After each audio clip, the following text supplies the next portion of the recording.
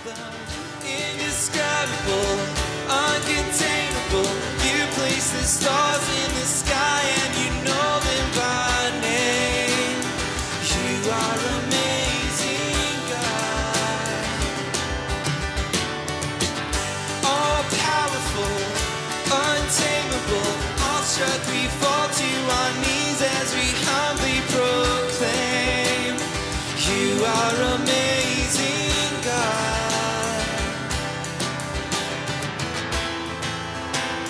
You are amazing, God.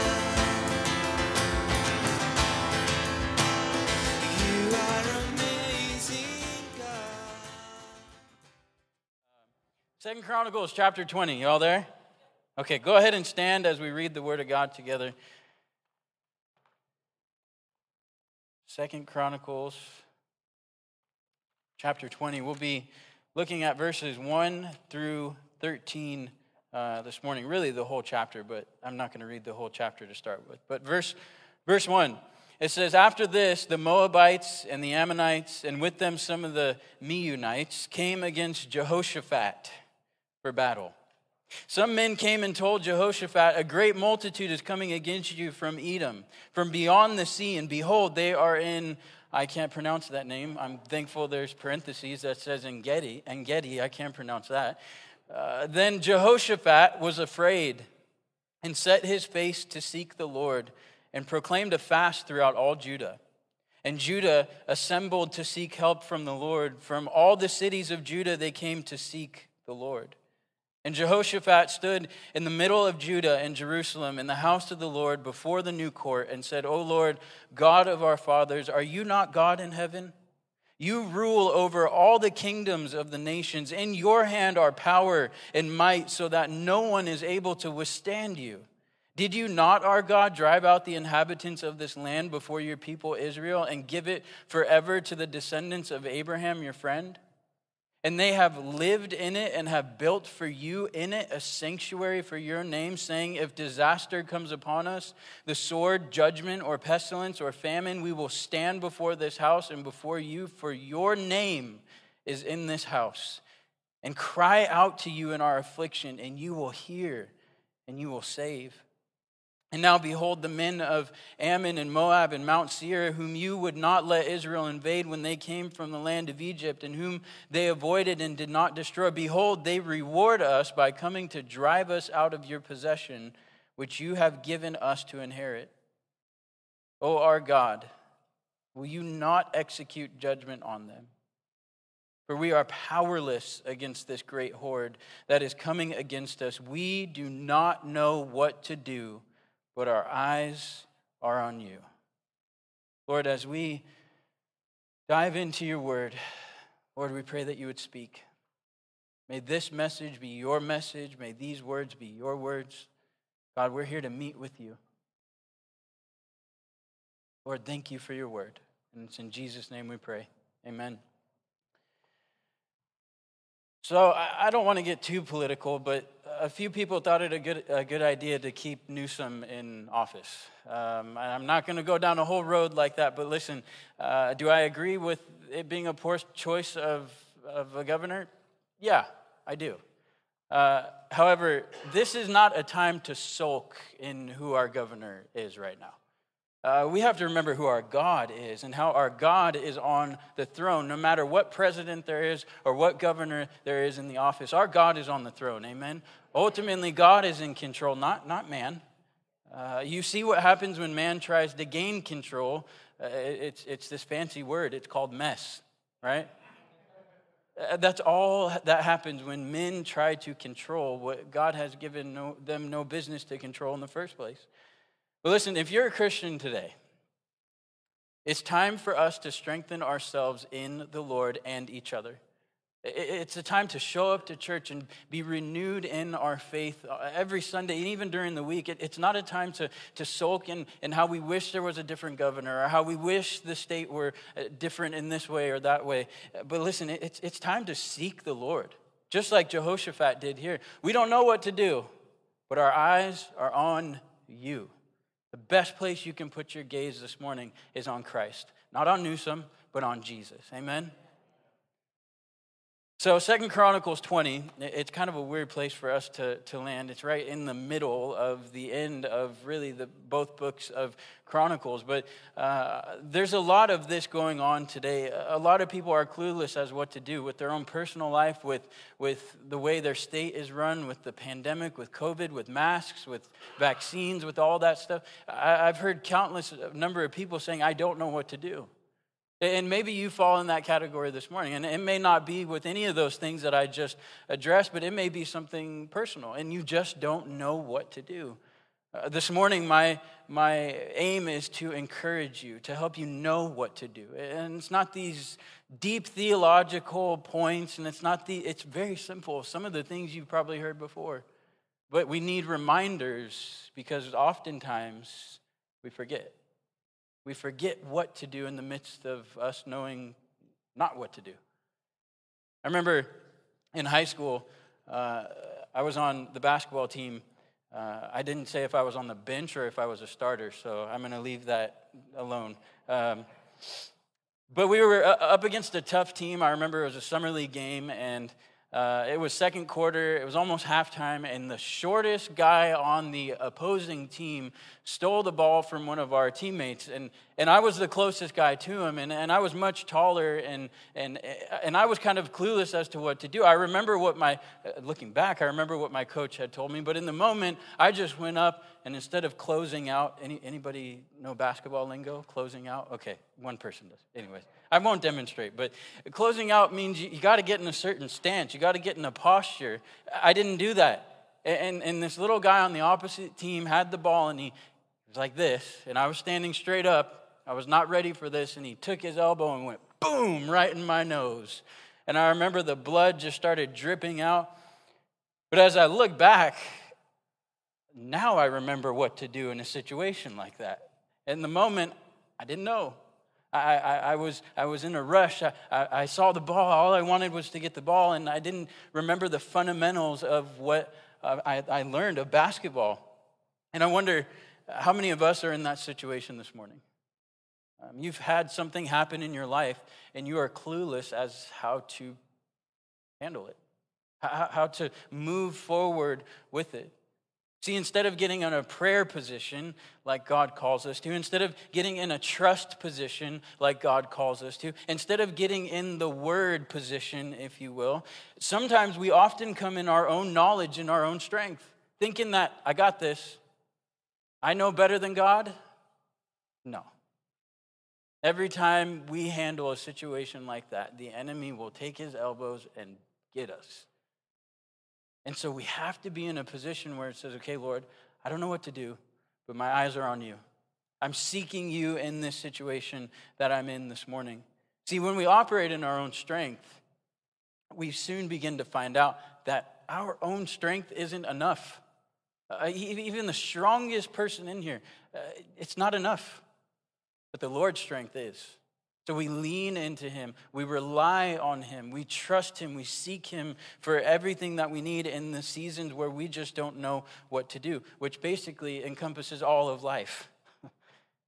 Life is messy.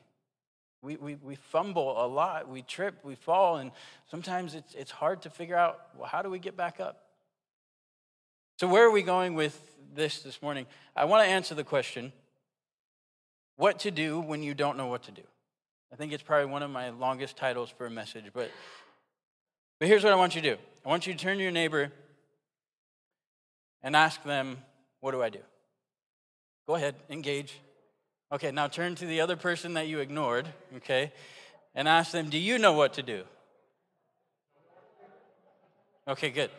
Did they give you the answer? No, nobody did. But God's word has the answer. So we're going to ask God this question this morning. Through the book of Chronicles, 2 Chronicles, God, what do you want us to do? What do you want us to do in this situation?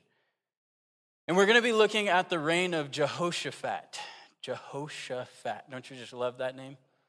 I don't know if it was a size thing or what, because his last name ends with, fat. But anyways, yeah. But anyways, who is this guy and why should I care about Jehoshaphat? 2 Chronicles 17, we discover that Jehoshaphat is the son of Asa. Asa, it is said of, was a good king. He was a righteous king. He was a godly king. In 2 Chronicles 14:2, it says, "And Asa did what was good and right in the eyes of the Lord his God." Asa ultimately set an example for his son. If you have kids, you know how often your little kids or your grandchildren are looking up to you. And Asa set this example for his son to look to. Asa served the Lord. He did what was good and right in the eyes of the Lord. And Asa would reign for 41 years, ultimately, after that, leaving his reign to Jehoshaphat. His dad and son, they both reigned over Judah.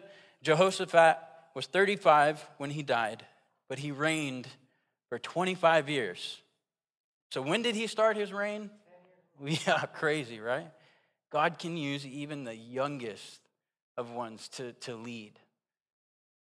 So what set him apart? Jehoshaphat, it's said that the Lord was with him. If you know the Lord this morning, you are set apart. It's this fancy word that we learned this week, sanctified. You are set apart for his purposes, for his glory. But Jehoshaphat was, the Lord was with him. 2 Chronicles 17, 3-4, it says, "The Lord was with Jehoshaphat, because he walked in the early ways of his father David. He did not seek the Baals, but sought the God of his father, and walked in his commandments, and not according to the practices of Israel." Here's the problem with most of our leaders in our political world today. They are following the ways of other gods. They are following the ways of Baal. They are not following the Lord Jesus Christ. And some of us are asking, why doesn't Newsom make any sense? Well, here's why he's not following Jesus. Listen, he is doing these things because of selfish gain. Ultimately, we see that tyrants rule by injustice, harshness, and unrighteous gain. Our governor doesn't walk with the Lord. And the reason why, for some of us, it doesn't make sense as to why he's choosing to do what he's doing is because of that. He doesn't know Christ. He's operating on the standards of this world. And the way this world operates is very wicked, very dark. But Jehoshaphat here walked and ruled in the ways of the Lord. Not only that, he lived to please the Lord. What happens when we do? Proverbs 16:7, it says, "When a man's ways please the Lord," check this out, "he makes even his enemies to be at peace with him." It's crazy because in 2 Chronicles 17, we see these Philistines bringing goats and rams, not just the Philistines, but the Arabians. They were bringing things to Judah and Jehoshaphat. And later on throughout 2 Chronicles, we see the Philistines and the Arabians being enemies of Judah. So what happened there? Well, Judah got a different king. A king that wasn't following the Lord. And all these enemies came against him. But it's said in 2 Chronicles 17:11 of Judah's reign, or Jehoshaphat's reign, it says some of the Philistines brought Jehoshaphat presents and silver for tribute. And the Arabians also brought him 7,700 rams and 7,700 goats. Right? So we see later on that the Philistines and the Arabians would be enemies of Judah.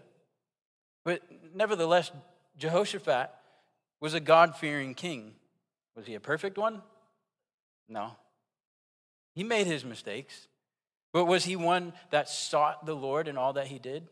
For the most part, yes. He lived to please the Lord. And may this be an encouragement for us this morning, for us to live to please the Lord, not man, but the Lord. See, don't live to please a pastor. Don't live to please an elder. Don't live to please a worship leader. Don't even live to please your spouse. Live to please the Lord. Make that your aim in life. Devote your life to him and watch him use you in mighty ways, just like he did with Jehoshaphat. And then we see in 2 Chronicles 18, Jehoshaphat doesn't make the best decision. He allies with the king of Israel, Ahab. And if Ahab sounds familiar, do you remember Jezebel? If you've read any amount of the story of Elijah, you see that Jezebel was out for Elijah, because Elijah was a prophet of the word of God, the truth of God. And Ahab already in his own was a wicked king, but then you have Jezebel, his wife, who is even more wicked. And so Ahab gets this idea. He wants to go and settle things in Syria because he had a dispute with them. And so a common practice in that day was a marriage alliance, and I'm not going to get into that at the moment, but this was unwise for Jehoshaphat. He yoked himself to an ungodly ally. He yoked himself to a man who had no care for the things of the Lord. A wiser strategy for the protection of the kingdom would have just been simple obedience to the Lord on Jehoshaphat's part, but he chose to partner with a wicked king. A commentator says this of Ahab. He says, Ahab was a weak man, the tool of a crafty, unscrupulous, and cruel woman. Yeah. And some of the worst crimes, he says, that have ever been committed have been wrought by weak men at the instigation of worse but strong spirits of themselves. Selfish gain. Ahab was in it for himself. He didn't care about anybody else, just how he could get to the top, and he would go to whatever lengths just to get there. Ahab was a wicked and ungodly king. And here we see Jehoshaphat partnering with this king, Ahab. But before that, Ahab has got to sweet talk a little bit, right? The enemy will do that so many different times to us. He'll try to sweet talk his way into us, giving into whatever temptation or whatever disobedience it might be. And so Ahab calls upon Jehoshaphat and Judah, and he says, listen, we want to go to Ramoth Gilead, where the Syrians are. Why? Because, like I said, they had a dispute against the Syrians, and for Ahab, it needed to be settled. And so he tries to persuade others to go with him, and King Jehoshaphat would be one of the first ones that he would try to persuade. But Jehoshaphat, you try saying that name throughout a sermon. He urges the king to pray first. He says, listen, before we get into this, why don't we pray? Why don't we even see that? Is God really saying go? Are you going to win the battle? And Ahab consents to it. In 2 Chronicles 18:4-8, he says, and Jehoshaphat said to the king of Israel, inquire first for the Lord, for the word of the Lord. Then the king of Israel gathered the prophets together, 400 men, and said to them, shall we go to battle against Ramoth Gilead, or shall I refrain? And all these 400 prophets said, go up, for God will give it into the hand of the king. That's great news for Ahab, but Jehoshaphat goes, isn't there any other prophets? There's no way 400 prophets can agree that you're going to win this battle. And he says, yeah, there's one, but I hate this guy. He literally says that. He says, yeah, his name is Micaiah. He says, this is what God's word says. Ahab says in 2 Chronicles 18:7, I hate him, for he never prophesies good concerning me, but always evil. It wasn't evil. He was prophesying the word of God unto Ahab. He was saying, don't go. Ahab wanted to do things his own way. See, Micaiah comes on the scene, prophesies that Ahab would die in battle. Ahab has a fit over this and does not like it at all. And he says, all right, dude, you're going in the prison. Give him the smallest portion of bread, smallest portion of water. And so they go out into the battle, and guess what Ahab does? He thinks that disguising himself will help. He says, he probably has this mindset, man, if I just put on this wig, this, hat, that the Lord will never find me. He goes through battle, and at first, King Jehoshaphat is fired at. King Jehoshaphat is darting. He's running for his life, but it says in the Bible, God spares him. Then at random, as they're leaving for battle, at random, a man takes a bow out and fires it. And guess who it hits? Ahab. 2 Chronicles 18:34, and the battle continued that day. And the king of Israel was propped up in his chariot, facing the Syrians until evening. Then at sunset, guess what happened to King Ahab? He died. Ahab could not hide from God's will. He wasn't supposed to go, but in disobedience he went. And then in 2 Chronicles 19, chapter 19, we see that King Jehoshaphat returns safely from battle, and then he's met by this prophet, Jehu. Jehu is a prophet of the Lord, and he's not happy with the decision that Jehoshaphat made. However, he encourages Jehoshaphat. He says, you took down the idols, and you're still seeking the Lord. I will give you that. He says, but don't ever do that last thing you did again. In addition to that, in 2 Chronicles 19, King Jehoshaphat makes some big changes judicially. Which brings us to 2 Chronicles 20, where we'll spend the rest of our time. But in verse 1 through 4, we read that word had gotten out that Jehoshaphat and Judah were being attacked. 3 different groups of people were coming against Judah and Jehoshaphat. But did you notice that they had just gotten out of battle?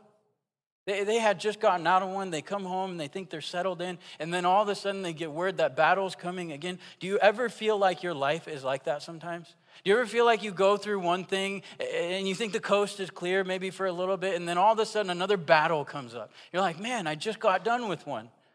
Why am I going through this again?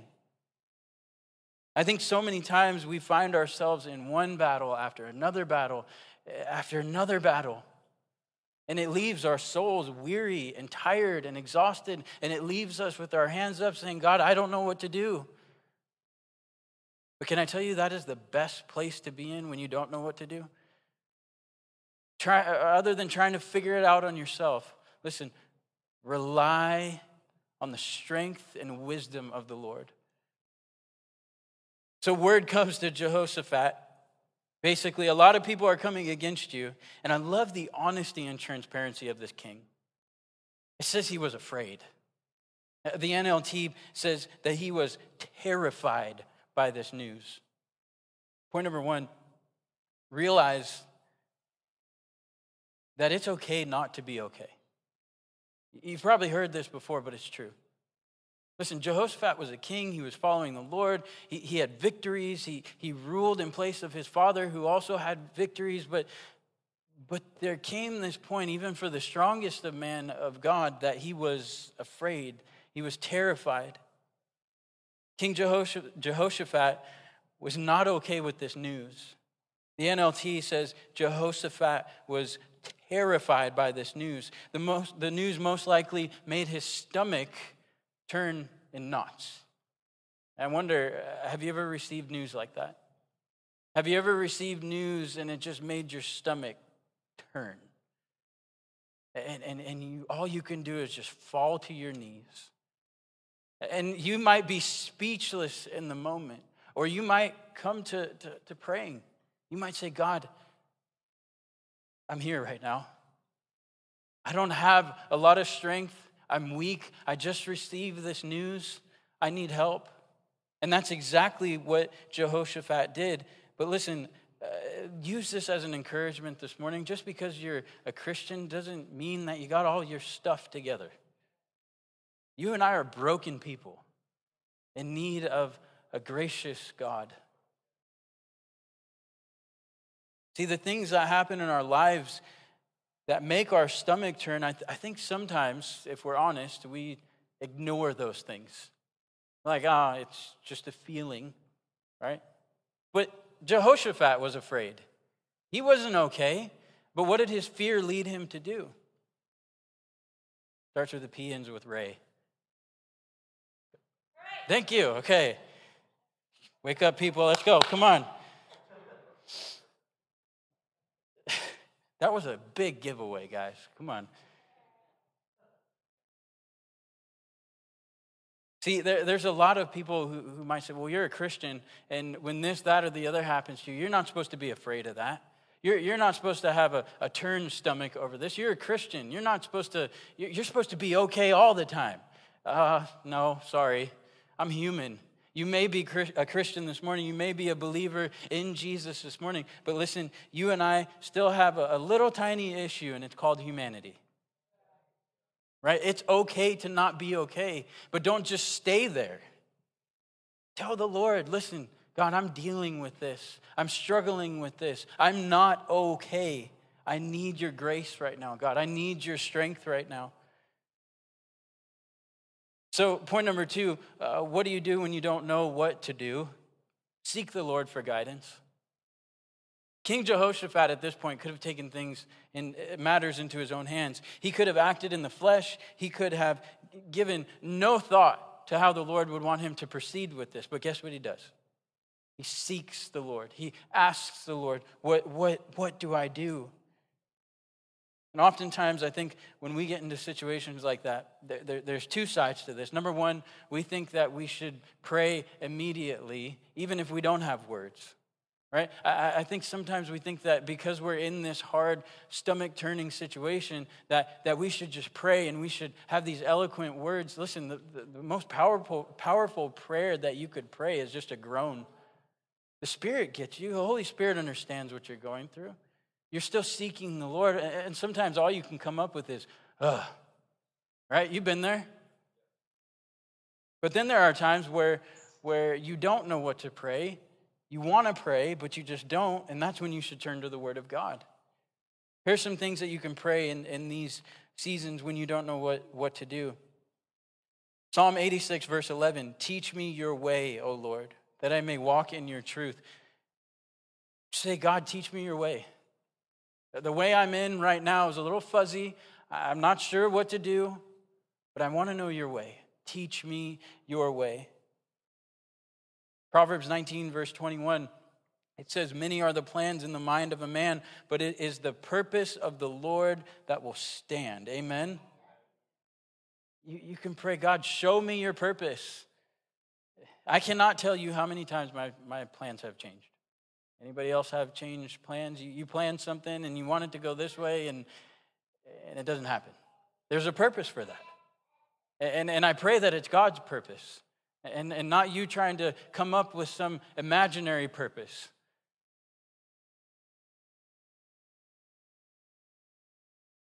I can tell you, though, how many times God's purposes stayed the same. 100% of the time. God always gets his way. God always fulfills his purpose in us one way or another. See, you and I change our minds and our plans a lot. And it's important to pray, God, okay, if my plans are not in line with your purpose, God, you can change it. Change my plans, interrupt my plans, disrupt my plans. If I'm not in line with you this morning, God, you have full reign to change my plans. And some of us need our plans changed like right now. Some of you are thinking about going to the Habit after lunch or after church when you should really be going to In-N-Out, okay?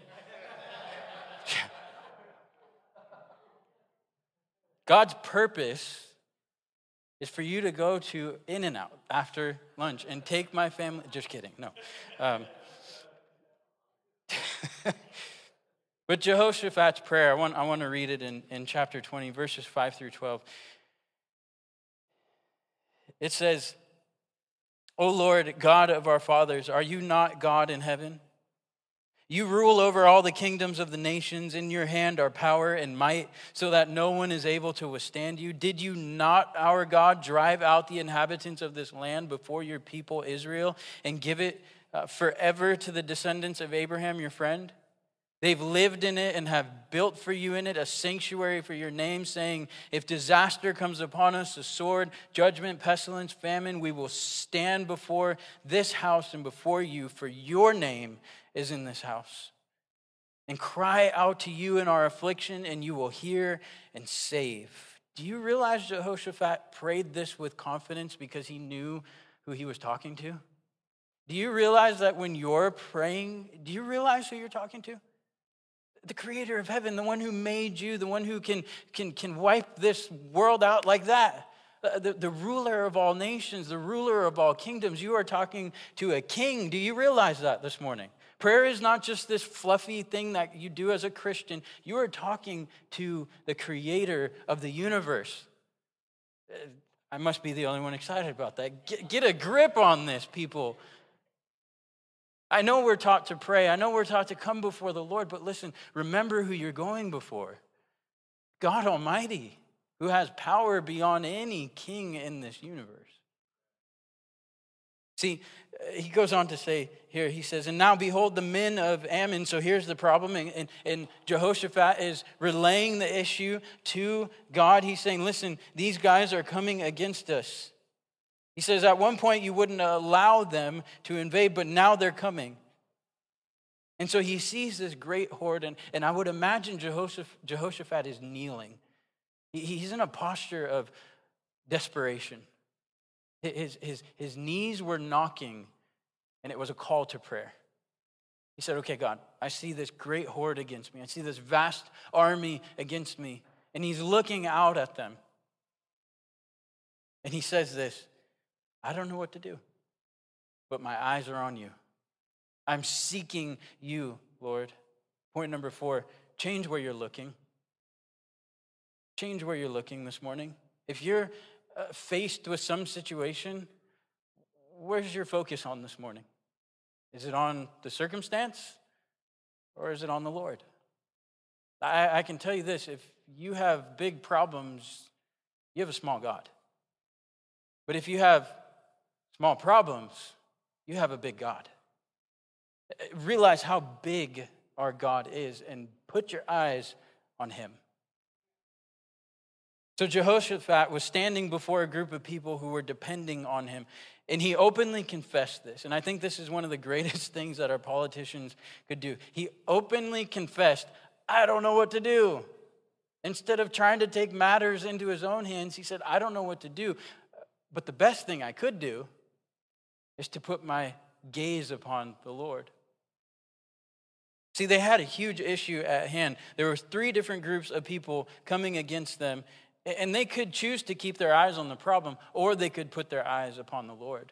They had a choice, and we have a choice this morning. Where are you going to set your gaze on? Where are you going to look? If you're looking at your problems right now, if your problems are eclipsing your view of God, you need to change your view. Spurgeon said this about this text in specific. He says, they said, our eyes are upon thee. What did they mean by that? They meant, Lord, if help does not come, or if help does come, it must come from thee. We are looking to thee for it. It cannot come from anywhere else. So we look to thee. But we believe it will come. Men will not look for that which they know will not come. We feel sure it will come, but we don't know how. So we are looking. We don't know when, but we are looking. We don't know what thou wouldest have us to do, but as the servant looks to her mistress, so we are looking to thee, Lord. Lord, we are looking to thee. Who are you looking at this morning? Our eyes need to be upon Christ. See, when you and I don't know what to do, we need to stop staring at the problem and we need to start staring at the Lord. We need to start putting our eyes upon him. And when we set our eyes upon him, we find that he has the answers. He has the strength we need. He has the wisdom we need. He has the power we need. He has everything that we need for what we're coming up against. Number 5, remember this. It's God's battle. It's God's battle. Verses 13 through 16, it says this. It says, meanwhile, all Judah stood before the Lord with their little ones, their wives, and their children. Did you catch that? Everybody. Kids, wives, adults, everybody.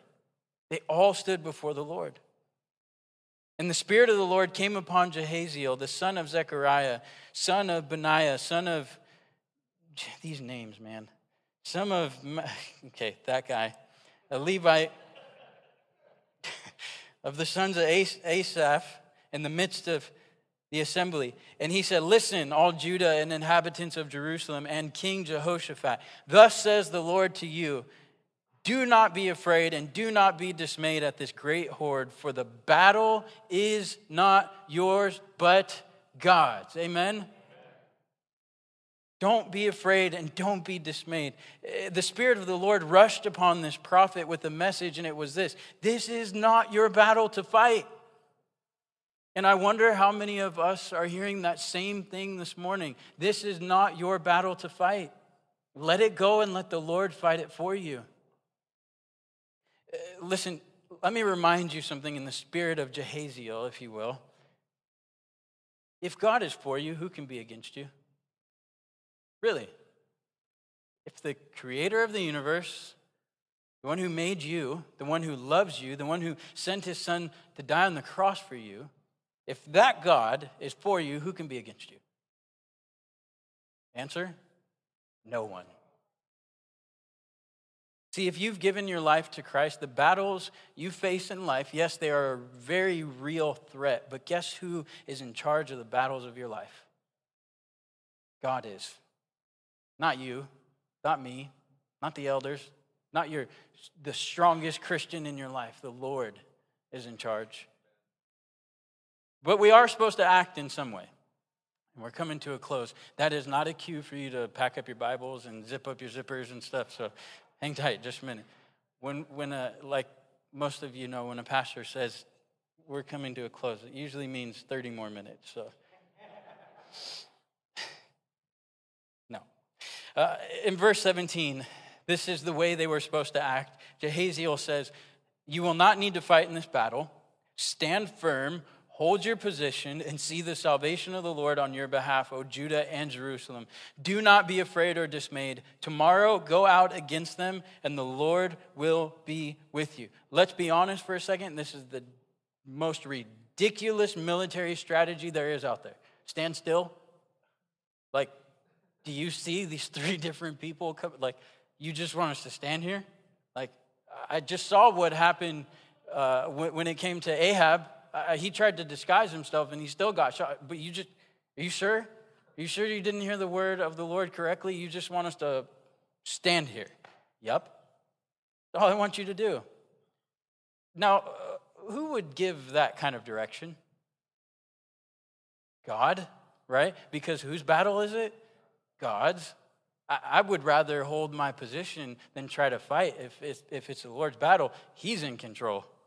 I'll be okay with standing there. It may look a little scary. It may look a little fierce, but listen, God is in control. It's God's battle. He's the one fighting for us. I love what happens in the rest of this text. There's complete and utter chaos, confusion on these other ends. You ready for this? It says, then Jehoshaphat bowed his head with his face to the ground, and all Judah and the inhabitants of Jerusalem fell down before the Lord, worshiping the Lord. Proper response for whenever you're fighting a battle that the Lord's already in front of. It says, and the Levites there's those names again, stood up to praise the Lord, the God of Israel, with a very loud voice. Do you hear the word worship in that? That's exactly what they did. They were worshiping the Lord. And it goes on to say, and they rose early in the morning, went out into the wilderness of that one. And when they went out, Jehoshaphat stood and said, hear me, Judah and inhabitants of Jerusalem.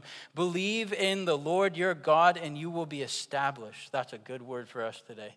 Believe in the Lord your God, and you will be established. Believe his prophets, and you will succeed. And when he had taken counsel with the people, he appointed those who were to sing to the Lord and praise him in holy attire as they went before the army and say, give thanks to the Lord, for his steadfast love endures forever. It says, and when they began to sing and praise the Lord, did you catch that? Who did this? The Lord set an ambush against the men of Ammon, Moab, and Mount Seir who had come against Judah, so they were routed in a different direction. For the men of Ammon and Moab rose against the inhabitants of Mount Seir, devoting them to destruction. God had them turn on each other. And it all started with worship. It all started with these people putting themselves in the proper position. Was, God, we're here to worship you. No matter how fierce the battle is, and that's why we come here this morning. We come because we're all going through a battle. But listen, when you and I worship together, it sends the enemy into confusion, just like it did with these people.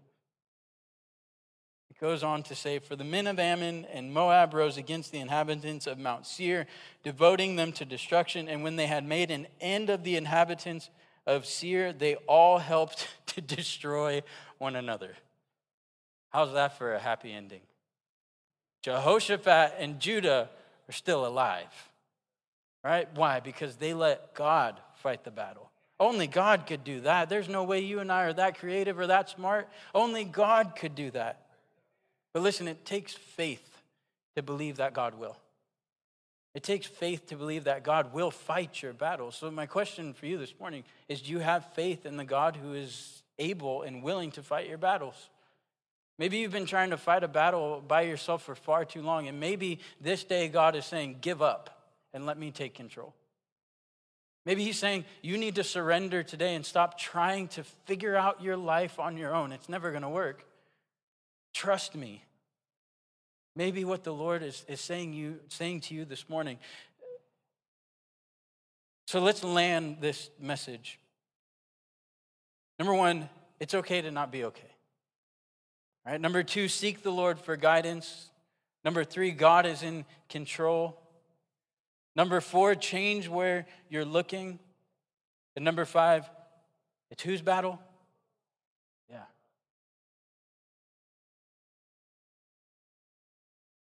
I'm going to have our team come back up. But I want to close with this song. I'm not going to sing it. They're not going to sing it. I'm definitely not going to sing it. They would do a much better job at it than I would. But it goes like this. It goes, we have a sure defender, a strong and mighty captain leading us in battle. His name is Lord of all. Celebrate his conquering, raise his banner, lift him high, not with a sword to destroy, not with a shield to defend, not with a spear to kill, but in the name of the Lord. The battle is the Lord's. His name is our salvation, a strong and mighty tower. We will exalt him. The Son of righteousness, worthy of glory, sing his praises. Lift him high, lift him high. Amen. Let's all stand. Close out in prayer and close out with really a fight song. Amen. We need this last chorus just to send us out with proper perspective. But maybe you're here this morning and you haven't started a personal relationship with Christ. Maybe you've heard the gospel before. Maybe you've heard that Jesus died for your sins, but you haven't come to him. Or maybe you've walked away and you need to come back to the Lord. Today's that day. Jesus died for you, friend. He died for you. He stood in your place, hung on your cross with all of the world's sin on his back. Put him in a tomb. If you know the rest of the story, he got up again. And listen, if you need to surrender your life over to Christ, today is the day to do that. The Bible says when you hear his voice, don't harden your hearts. And if you're hearing God's voice this morning through his word, today is the day to give your life to Christ. Today is a day. You're not guaranteed tomorrow. And if you need to make that decision, I'll be up here at the front. Cliff will be up here at the front. And we'd love to pray with you. And even if it's not that, you need prayer. We'd love to pray for you as well. Let's pray and we'll close out with this chorus. Lord, thank you so much.